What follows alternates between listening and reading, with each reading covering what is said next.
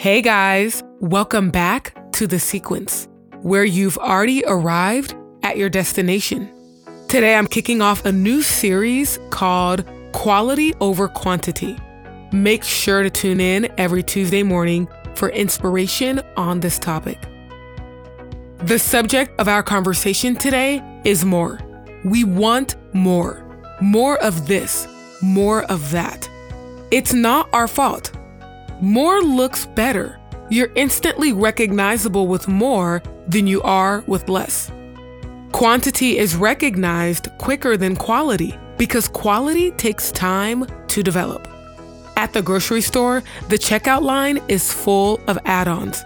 We're trained to expect more because having more things is incentivized. You get more bang for your buck if you buy a venti rather than a tall drink at Starbucks. Add $50 to your cart, get free shipping. Buy two, get two free. And you know you only need one of those. I know. More gives us variety. But what's variety without verity? Okay, let me supersize this understanding for you. Everywhere we look, there is some kind of add-on. Companies will sell you the bare minimum, but then give you the most add-on options that you end up spending more had they offered a sufficient package to begin with. Variety is good, but too much of it can lead to confusion. The more we have, the more difficult it is to be truthful and faithful to those things.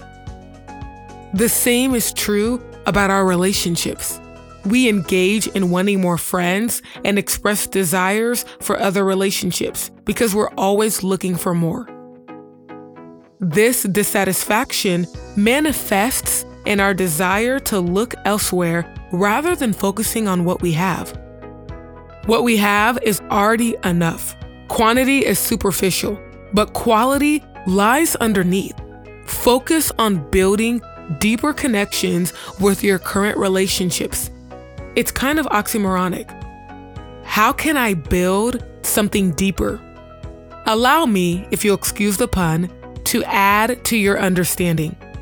When you see people constantly accumulating stuff, friends, titles, money, we say that they're trying to fill a void.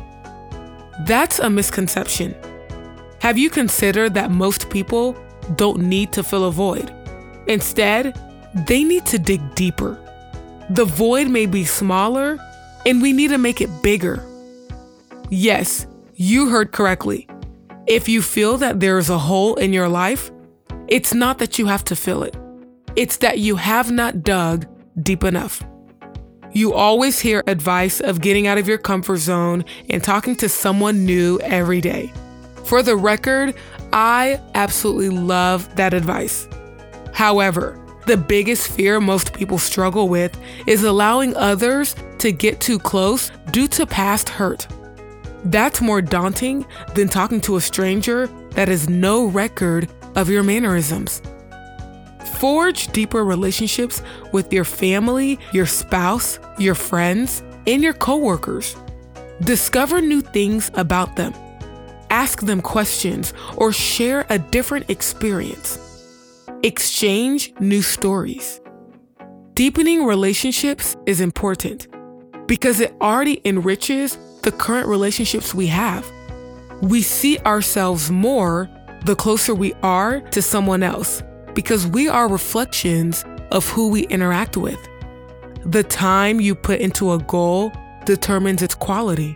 So continue to dig and dig in your relationships.